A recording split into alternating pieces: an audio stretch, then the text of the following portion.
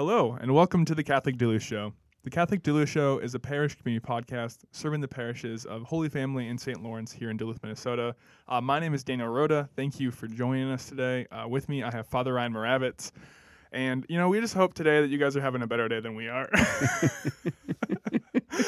How are you doing, Father? Well, as I just told you, so folks, we just started. We recorded the first 5 minutes, and then Dan realized that he hadn't been recording. Yep, I didn't hit the button. So I, like in all authenticity, I responded to his question of how are you? And here's the deal, folks: is I'm grumpy. So I told Dan, I said, I'm grumpy today. I've been crabby the last 2 days. So I'm still crabby and grumpy, and now that we have to do this over, I'm a little more grumpy and crabby, I think. No, I really, and I am. Yesterday morning I woke up and I felt crabby inside. I felt like a grumpy bear, and that kind of lasted through most of yesterday and then today too. Like I woke up and just was like, and I think part of it is winter blues maybe. I've got a little bit of a cold. I must not have been sleeping well. I feel like I slept a long time, but it must not be good sleep or, and there's lots going on, stuff like that. But that's how I'm feeling. I'm feeling grumpy. That's kind of where I'm at right now, So. Yeah, well. We all have crabby days, right? It comes and it goes, It does. There's, whether there's kind of spiritual sometimes, that kind of like desolation and consolation. I think on just like a physical level, I feel like that happens to me sometimes. I'm just like, some days I just feel really good and I have no idea why. Yeah. Some days I'm like, I feel just terrible and I have no idea why. Yeah. That's kind of like, interiorly I'm just like, but it's all good. You just gotta, I think it's important that, you gotta just acknowledge it sometimes. That's how I'm not scared to like, I guess say, like, how you doing? Well, I'm grumpy. I'm crabby. Give me some coffee. Yeah. And it's, it's just, that's the reality. Well, and it helps me to not act in the grumpiness, like when I just admit it. Yeah. Sometimes like we just have to like admit it and then we can like, we don't act on it so much. It's just like, that's how I'm feeling. So you just like acknowledge like, so there. You recording this one? Yep. Okay, that's good. So we got that on tape. Well, do you want to open us in a prayer, Father? Absolutely. In the name of the Father, and of the Son, and of the Holy Spirit, amen. Heavenly Father, we come before you knowing that you're aware and you know us, and you know the things that were within our hearts and our minds. Lord, you know our emotions and our actions. You know how our days go. Lord, we thank you for just being aware of us and for the gift that we have in your awareness and for sharing in our days. Lord, we know that you journey with us through our ups and downs and are just constantly with us, loving us and never ceasing to love us, even when we cease to love you. And so, Lord, we just pray for your blessing and your anointing upon us in our time right now. And Lord, I just ask that you and your goodness pour forth a grace and a blessing upon those that are listening, that wherever they're at in the midst of their day, if they're maybe experiencing that crabbiness that can come, particularly this time of year, or if they're feeling overwhelmed or if they're feeling joyful, Lord, and feeling like $1 million, I just ask for your blessing and your graces to be upon each of us. Bless our time and our conversation. We thank you for revealing your truths to us and that we can come to search those out. And bless our time of question and answer here this week, and may we glorify you in it all, Lord. We pray this through Christ our Lord. Amen. In the name of the Father, and of the Son, and of the Holy Spirit. Amen. Amen. Oh, thank you, Father. You're welcome. Well, we have a fun episode kind of planned for today. You're doing a question and answer period, and yeah, I guess we can kind of start off with anything. I don't know. Is there anything going on in the parish that we should know about? Really, just the usual, stuff we've talked about. There's nothing particularly special this week. The Knights of Columbus have a thing after the social on Saturday night. So after Masses this coming weekend, first weekend in February 2020, we'll be having just some social time, particularly at St. Lawrence. Holy Family does it every week. But at St. Lawrence, they're going to be having some social times after both Masses. But Saturday night, the Knights of Columbus have their annual or biannual movie night, and they're going to be showing Unplanned. And so we kind of told people this weekend, like, okay, Knights are having their movie night. Anybody is welcome to come. There's no charge. They are showing Unplanned, which is a more intense movie, really for adults. I know some parents have shown that movie to their children, but if you haven't seen it, you need to probably look into it a little bit before you have your kids watch it, because it's intense. Yeah. So, I mean, it deals with abortion and the dynamics of abortion, in a very real way. So that's going on. Who do you got in the Super Bowl? Ooh, I go back and forth. I think I got Kansas City. I think I'm leaning towards them. I think if I was a betting man, I'm putting it on Kansas City. Yeah. And I think I kind of would like to see Kansas City win. I like Andy Reid. Yeah. I do. I like Andy Reid. I agree. I like San Francisco too. Like I just say it's two good teams. Like it's kind of nice to not kind of be.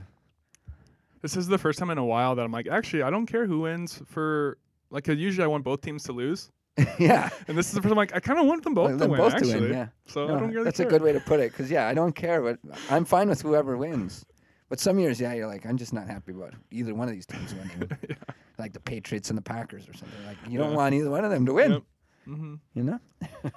So, all right. Well, this week, we're doing a question and answer. So, a good amount of people kind of submitted some questions, and some good questions about the faith.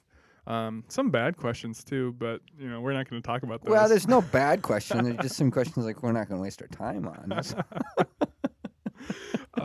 No. So for those that we don't get to your question, that's not necessarily the case. But we had some more like our friends like throw out silly questions. That's probably more what we're talking about. Yeah. So if we don't get to your question, that doesn't mean that it's a bad question. Yeah. We affirm you. But yeah, thank you for submitting some questions. Some really good stuff. Yeah, we kind of got all across the board, which is good. And we'll try to get as many as we can, depending on how long Father Ryan talks. You never know. And I guess let's just jump into the first one. So the first one we got is, why can't someone receive communion more than once a day? Okay, so good question. And right off the get-go, here's the answer. You can receive communion more than once a day. Okay, so canon. So I'm going to go to canon law. So the church is a society, and any society has laws. And so we have church laws that govern us throughout the world in terms of what we can and can't do on all sorts of levels. One of those is within the sacraments. So there's a whole section within canon law that does deal with the office of sanctifying in the church, which is primarily the sacraments. So under the section of the Most Holy Eucharist in Canon 9:17, this is what it says. A person who has received the Most Holy Eucharist may receive it again on the same day, only during the celebration of the Eucharist in which the person participates, with due regard for the prescription of Canon 921, paragraph 2, okay, which deals with somebody who is dying. So here's a couple of things. You can receive Holy Communion twice in a day as long as it's within Mass. So you shouldn't, like, for instance, if you go to Mass that day and then you go to a communion service or something for some reason, like a nursing home or something, you shouldn't receive at the communion service. But if you receive twice in a day, it should be within the Mass. One of the distinctions of that is, like, let's say you go to daily Mass in the morning and then you go to a funeral later in the day. Or you go to a wedding in the afternoon, and that evening you go to the Saturday evening Mass. You can receive communion at both those Masses, okay? And so it should always be in the context of Mass that you receive communion twice, okay? Where you wouldn't have to go to Mass in order to receive it a second time is if you go to Mass in the morning and by the evening you're dying. So that the other prescription is like, but if the person is dying, they can receive it a second time. So 921, paragraph 2, even if they have received communion in the same day, those who are in danger of death are strongly urged to receive again. So for viaticum, we call that viaticum, one receiving on just before they die. It's your final communion. It's bread for the journey. One of the reasons for this, so sometimes people are like, well, why is that? So one of the things back long time ago, and maybe even not that long ago actually, people would oftentimes go and just try to hit as many masses as they could. So for instance, in like St. Peter's Basilica in Rome, one of the things that people maybe would do is they would have, there's always masses going on, especially in the mornings, on all these different altars, and people would literally jump from one to the next, just receiving communion and going up to whatever mass had communion starting to happen. And so they thought that there was like extra grace the more communions they received. So they'd just bounce around receiving communions, which isn't in line with like our understanding of the theology of the daily reception of communion. And so it was to kind of take away from that misunderstanding. So the law changed that, no, you can only receive twice in a day. It has to be within Holy Mass. So that it's not kind of like just people, sometimes people were trying to get as many, hosts as they could in a day. And that's not really how we understand how God works, particularly in the sacrament. And so that's why they changed this and made this a law. You really should you can only receive twice in a day. All right. Well, thanks, Father. That was good. Yeah. And yeah, thanks for that question. That's a good one. So the second one that we have is it's kind of general, but what do we know about angels? Yeah, so this is a great question because today is actually the feast day of the angelic doctor, St. Thomas Aquinas. And so he wrote a lot about angels, just philosophically on many levels, but based on our theology as well.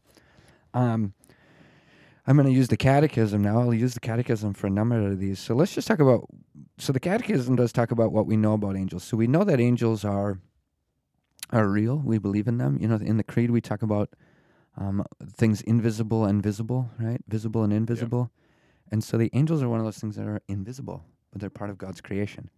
So 328, paragraph 328 in the Catechism says the existence of the spiritual, non-corporal beings that sacred scripture usually calls as angels is a truth of faith. The witness of scripture is as clear as the unanimity of tradition. St. Augustine says, and this is 329, angel is the name of their office, not of their nature. If you seek the name of their nature, it is spirit. So angel, they're a spiritual being that we call angels. If you seek the name of their office, it is angel.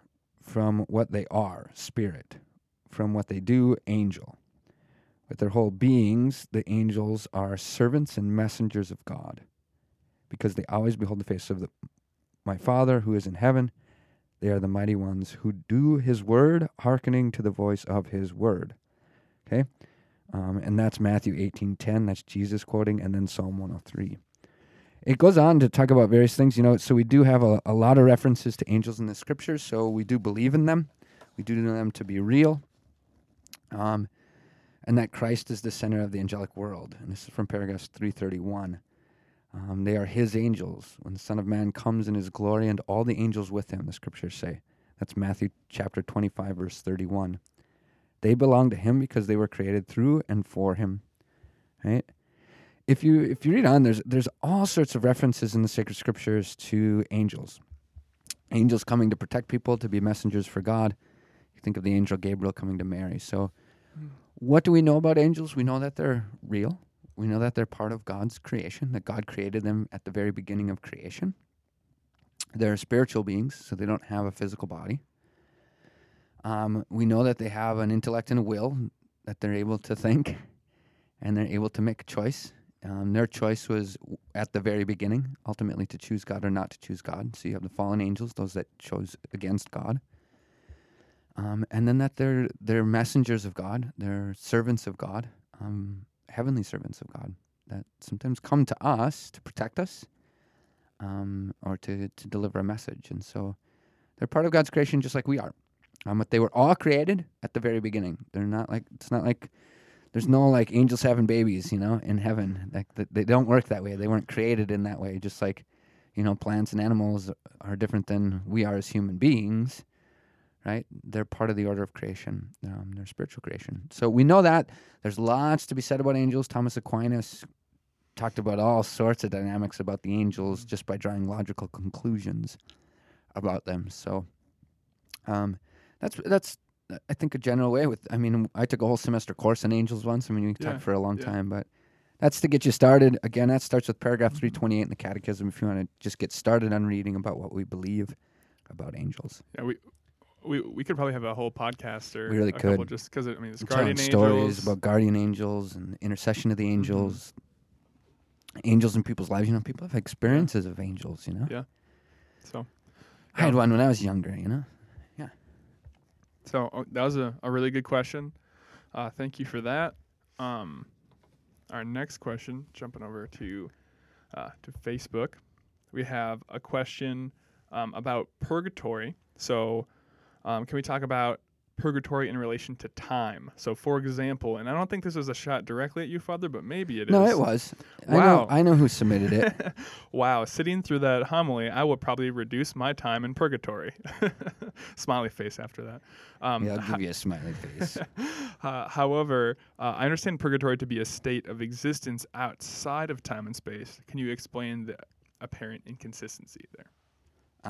Yeah, so the church we really don't know what the dynamic of purgatory and the state of purgatory is in relation to time and space, because we really don't know what the eternal is like, right? Outside of time and space. So, like, what does that mean, and what is that experience like, and what is that? So the church doesn't say much in terms of teaching and doctrine on it. But in the Catechism, there's different things on purgatory, but I want to turn us to the paragraph on the punishments of sin. So 1472 is the paragraph, 1472. To understand this doctrine and practice of the church, it is necessary to understand that sin has a double consequence. Grave sin deprives us of communion with God and therefore makes us incapable of eternal life, the privation of which is called the eternal punishment of sin. Right? So there's grave sin, and it deprives us of communion with God, and if we're not in communion with God, it's hell. You know? It's where God is not, and that's hell ultimately, because it's eternal punishment, because it's living eternally without love. On the other hand, every sin, even venial, entails an unhealthy attachment to creatures, which must be purified either here on earth or after death in the state called purgatory. This purification frees one from what is called the temporal punishment of sin. These two punishments must not be conceived of as a kind of vengeance inflicted by God from without, but as following from the very nature of sin. A conversion which proceeds from a fervent charity can attain the complete purification of the sinner in such a way that no punishment would remain. So the punishment of sin, particularly venial sin, so no sin that would separate us from God, but it still has an impact on us, is the temporal punishment. Ultimately, we put that on ourselves, or the nature of sin does that to us. What it does is it creates an unholy attachment, or an attachment to things of this world that are not of God, right? Mm-hmm. So purgatory is a place or a state of being, right? Because outside of time and space, we get that, right? Purgatory is a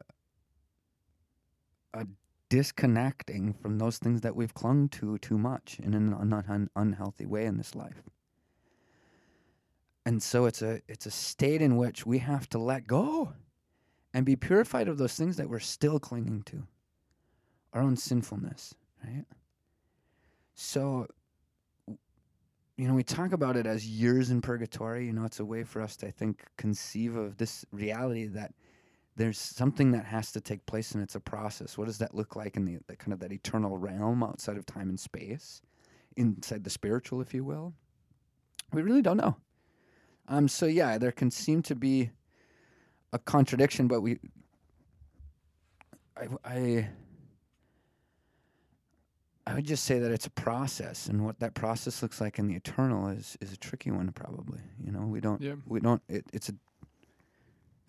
it's something outside of how we understand how things move forward for us right now. So that's how I guess I would go about it, that there's this temporal punishment, because in some way, well, here's the other thing, and I don't want to, I'm going to think out loud here, okay? So this could come out and sound like, no, that's nuts. But if temporal punishment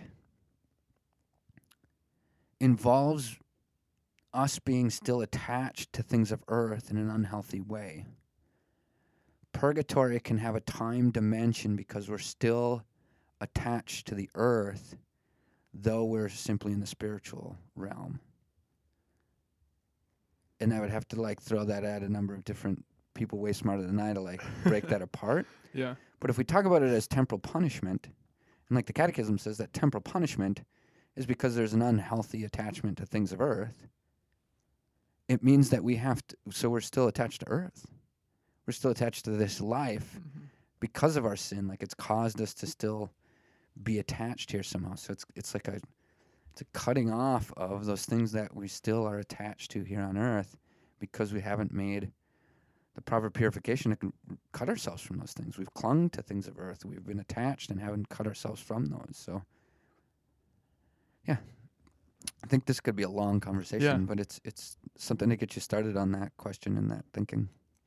Yeah, that's good. And what part of the Catechism was that? Yeah, so that was paragraph 1472. 1472, okay. I'm talking about sin and the effects of sin. There's another section too, just on purgatory and stuff as well. So, but when it comes to relation to time and space, that's something that we would more speculate on than really have a clear answer to in terms of Catholicism and a doctrine or anything like that. So that's maybe some of my own speculatings. Somewhat off the cuff, because I've been thinking about this over the last day or so, because I think this question came in yesterday or something. So, okay. All right. Well, yeah, that was a good one. Thank you. So here's one from a small group with our faith formation students.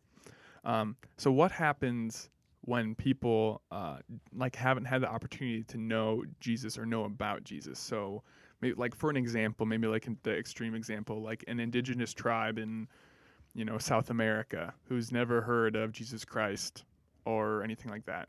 What do they just get sent to hell? How does that work? Okay, so a couple of things. I'm going to the Catechism, 846 and 847, and they're going to quote the Second Vatican Council, Lumen Gentium, and also a document called Ad Gentes.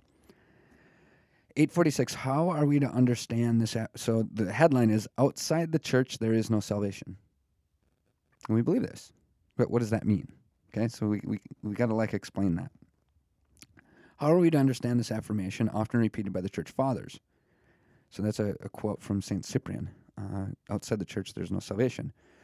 Reformulated positively, it means that all salvation comes from Christ the head, through the church, which is his body. That all grace comes from Christ, that all salvation comes from Christ. So anybody who goes into heaven was saved by Jesus, right? So everybody in the end who is saved by Jesus. Okay? And that grace works through his body here on earth, the church. When you pray, if you pray for somebody, it can help them. If you pray for somebody who doesn't know about Jesus, it can help them. It can actually help. It's a participation, and there can be grace from it, right? When we celebrate the Mass, it's for the salvation of the whole world, that all might find salvation in Jesus, and that Jesus is the one who's going to save anybody. So it's so important that we remember, we believe as Catholics, there's one heaven, and that heaven is the heaven of Father, Son, and Holy Spirit, and all who enter there are there because they've been redeemed by the death and resurrection of Jesus Christ. So this is a core thing to what we believe. Now, stick with me here, okay? So it quotes Lumen Gentium. Basing itself on Scripture and tradition, the Council teaches that the Church, a pilgrim now on earth, is necessary for salvation. Jesus set it up because it's necessary. The one Christ is the mediator and the way of salvation. He is present to us in his body, which is the Church. He himself explicitly asserted the necessity of faith and baptism. Jesus says it, right? And thereby affirmed at the same time the necessity of the church, which men enter through baptism as through a door. Hence they could not be saved who, knowing that the Catholic Church was founded as necessary by God through Christ, would refuse either to enter it or to remain in it. So our knowledge has a lot to do with how we answer this question. What did you know about the church and about Christ? About Christ and the church he established. And the call to baptism, for instance. Okay? So we know that this is important, and it has an impact on based on what you knew about it. 847. This affirmation is not aimed at those who, so this is kind of coming to the heart of the question. This affirmation is not aimed at those who, through no fault of their own, so this would be that example you gave, of, somebody that's, never heard about Jesus, do not know Christ and his church. Okay? This affirmation is not aimed at those who, through no fault of their own, do not know Christ and his church. And then it quotes Lumen Gentium, again, number 16. That's a document out of the Second Vatican Council. Those who, through no fault of their own, do not know the gospel of Christ or his church, but who nevertheless seek God with a sincere heart, and, moved by grace, try on their actions to do his will as they know it through the dictates of their conscience, those too may achieve eternal salvation. Okay? So it's the understanding that every single human being has a conscience, and goodness and truth and beauty from the divine is spoken into the heart in some way. So a lot of times, we talk about natural and supernatural knowledge. Everybody has natural knowledge, and they have to respond to that natural knowledge of what is good, what is right, based on what they've come to understand or know. And so it's that understanding, too, that God, when we stand before God, it's going to be in accord to, he's just, according to what we knew. Well, did you know about baptism? Did you know about Jesus? Did you know about the Eucharist? Yeah. But you chose not to? Yeah, I chose not to. Okay, that's your choice, right? Did you know about Jesus? Did you know about the church? Did you know about baptism? I didn't know. Did you know about, loving others and doing good and doing what was right? Was that in your heart? Well, yeah. Did you do it? Yeah, I did it. Okay.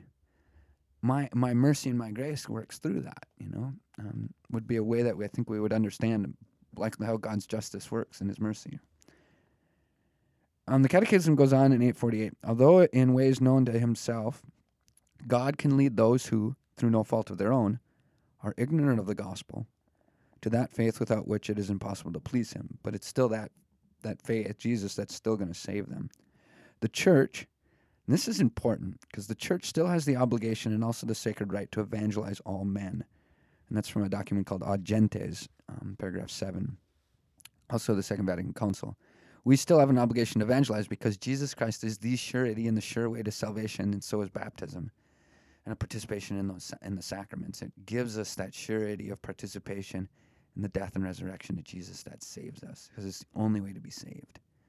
And so the more we know about that, the better we know it, the more and better we can actually participate in it and not be doing something outside of that.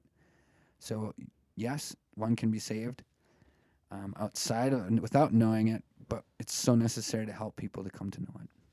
Yeah, you don't want to just bet on, well, if nobody tells them, they'll get in. Right. So, you don't want to do that, because that's going to be on you then, well, ignorance is bliss. Don't tell them about Jesus because maybe they have a better shot. No, they have a better shot knowing about Jesus and having that choice then to say yes to him. There's a greater surety in it. So, great. Well, we probably have time for one more.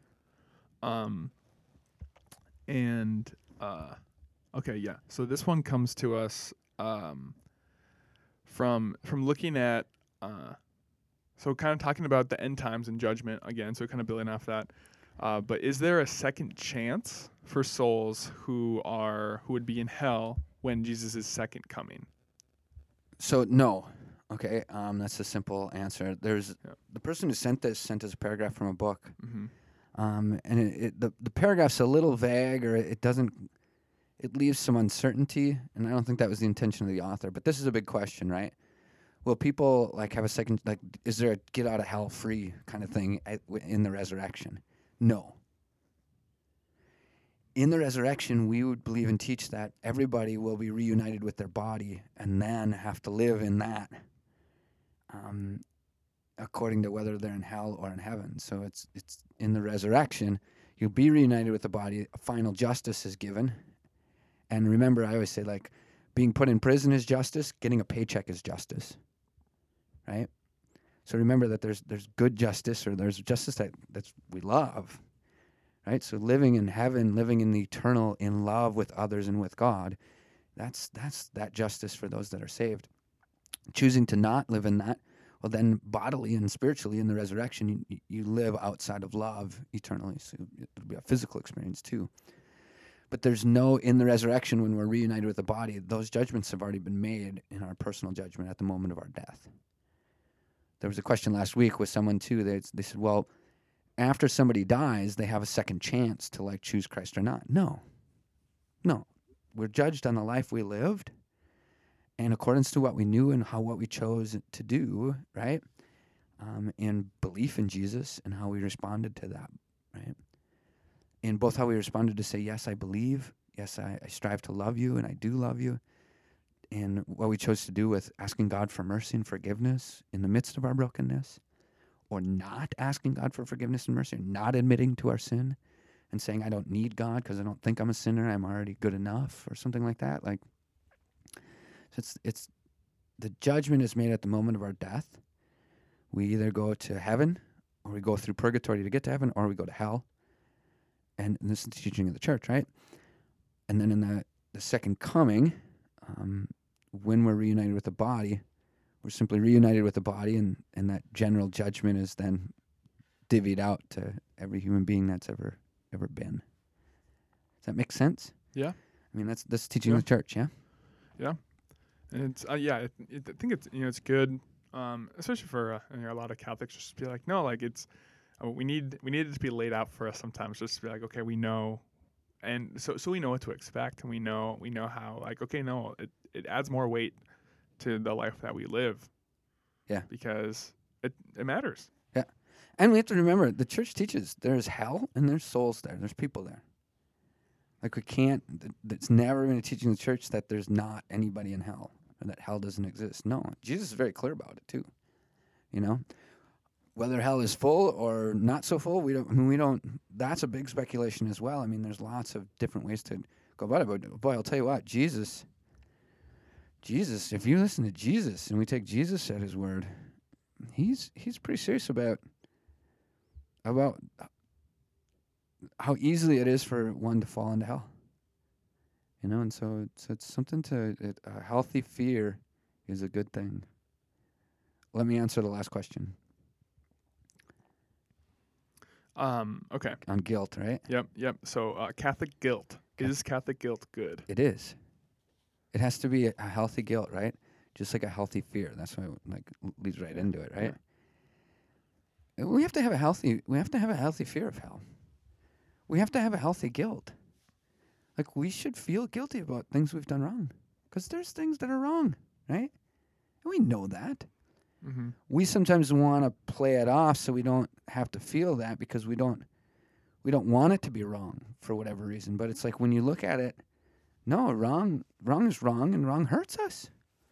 And you can't pretend as though it doesn't. So we have to, like, in the midst of our wrongdoing, turn to God and go, okay, I did wrong, and I'm guilty of it, and I feel that. And I want to do better, because I know there's something better. There's something better. And that's important to strive towards. There is something better. Don't settle. And our guilt should lead us that way, in a healthy way. Scrupulosity, where we're worried about every little thing being a sin, like, that's unhealthy guilt, Yeah. Oops, I accidentally stepped on that ant. Maybe I'm going to go to hell because I killed one of God's creations accidentally. And maybe I did it on purpose. Now I have this overwhelming guilt about accidentally stepping on an ant that maybe in some way did I actually intend to. And that thinking is something that does happen to us, It does happen to people. So, like, it's if you are, like, go talk to a priest and recognize that scrupulosity is something that can build up in the midst of Catholic guilt, but it's not healthy Catholic guilt. A fear of hell can stagnate us, so we don't actually even move towards Christ. Like, we don't do anything then because we're so afraid of hell. That can stagnate us. That's not a healthy fear of hell. But I need to move towards good and love and mercy to avoid hell. Like, and that's healthy. It's healthy to not want to go to hell. And so we have to have a healthy guilt And not a, yeah, there's a discerning of the guilt and everything. We could probably talk about that for a long time too. That might be a whole nother episode of Catholic guilt and its dynamics. But remember, good, healthy Catholic guilt, that's what I would say is what we need to strive for. And acknowledging, like, when something's serious, I'll end on this, Dan. I see the clock. But when something's serious, we have to admit that. It's, sometimes it's, it's like, come on. You just need to admit you really screwed up. Go to God. He forgives. He's merciful. He wants to help you so you don't do it again. And, we have to, when it's not great, we also have to, like, discern through the catechism, through the scriptures, like, okay, that was not right, but it's not the end of the world. It's not this huge thing that's going to actually put me in hell, but it's hurt me in some way, or it's hurt somebody else, or it's not good, but we have to be really honest about that and not just kind of like what's going to make me feel good. It's what's going to restore you at the end of the day, not just what's going to make you feel good at the end of the day. Mm-hmm. And we have to, that's a process of being honest and then going through healing in the midst of it, I feel like there's like some like self-awareness. A huge self-awareness. Yeah. So it's like But self-awareness with knowledge too. Yeah. Yeah. Like it's self-awareness with knowledge. Like that's why we have to learn, like, and talk about these things, and read the catechism, read the scriptures, because a lot of times we're walking in guilt that isn't based on good knowledge. Does that make sense? Yeah. Or guilt that isn't based on a good mental or emotional state. And sometimes we have to just admit, I'm crabby today. Yeah. And knowing that, just like, no, it's just that I'm crabby, Yeah. That's just on a human level. If I die right now, my crabbiness isn't going to put me into hell. So, okay. I can kind of smile and be like, okay, I'm just crabby, Yeah. What did I do with my crabbiness? If I go do something really vicious, like, well, yeah, now that could put me in hell. Like, now I need to worry about that. Now I need to feel guilty about that. But I don't need to feel guilty about being crabby. I don't. Mm-hmm. Unless I'm a complete jerk in it, And, so that's like even in our loved ones, like, I just have to say, I'm crabby today. And that's okay. That's just that's how I feel. So I'm trying to, just get through the day of being crabby, but without being vicious, being sinful. So, okay, we've come full circle. Good. Yeah, this is good. Good episode. Thank you so much. Thanks for the questions, folks. Yeah, thanks for the questions, and thanks for tuning in, and we will see you next week. May God bless you, and may Jesus Christ be praised.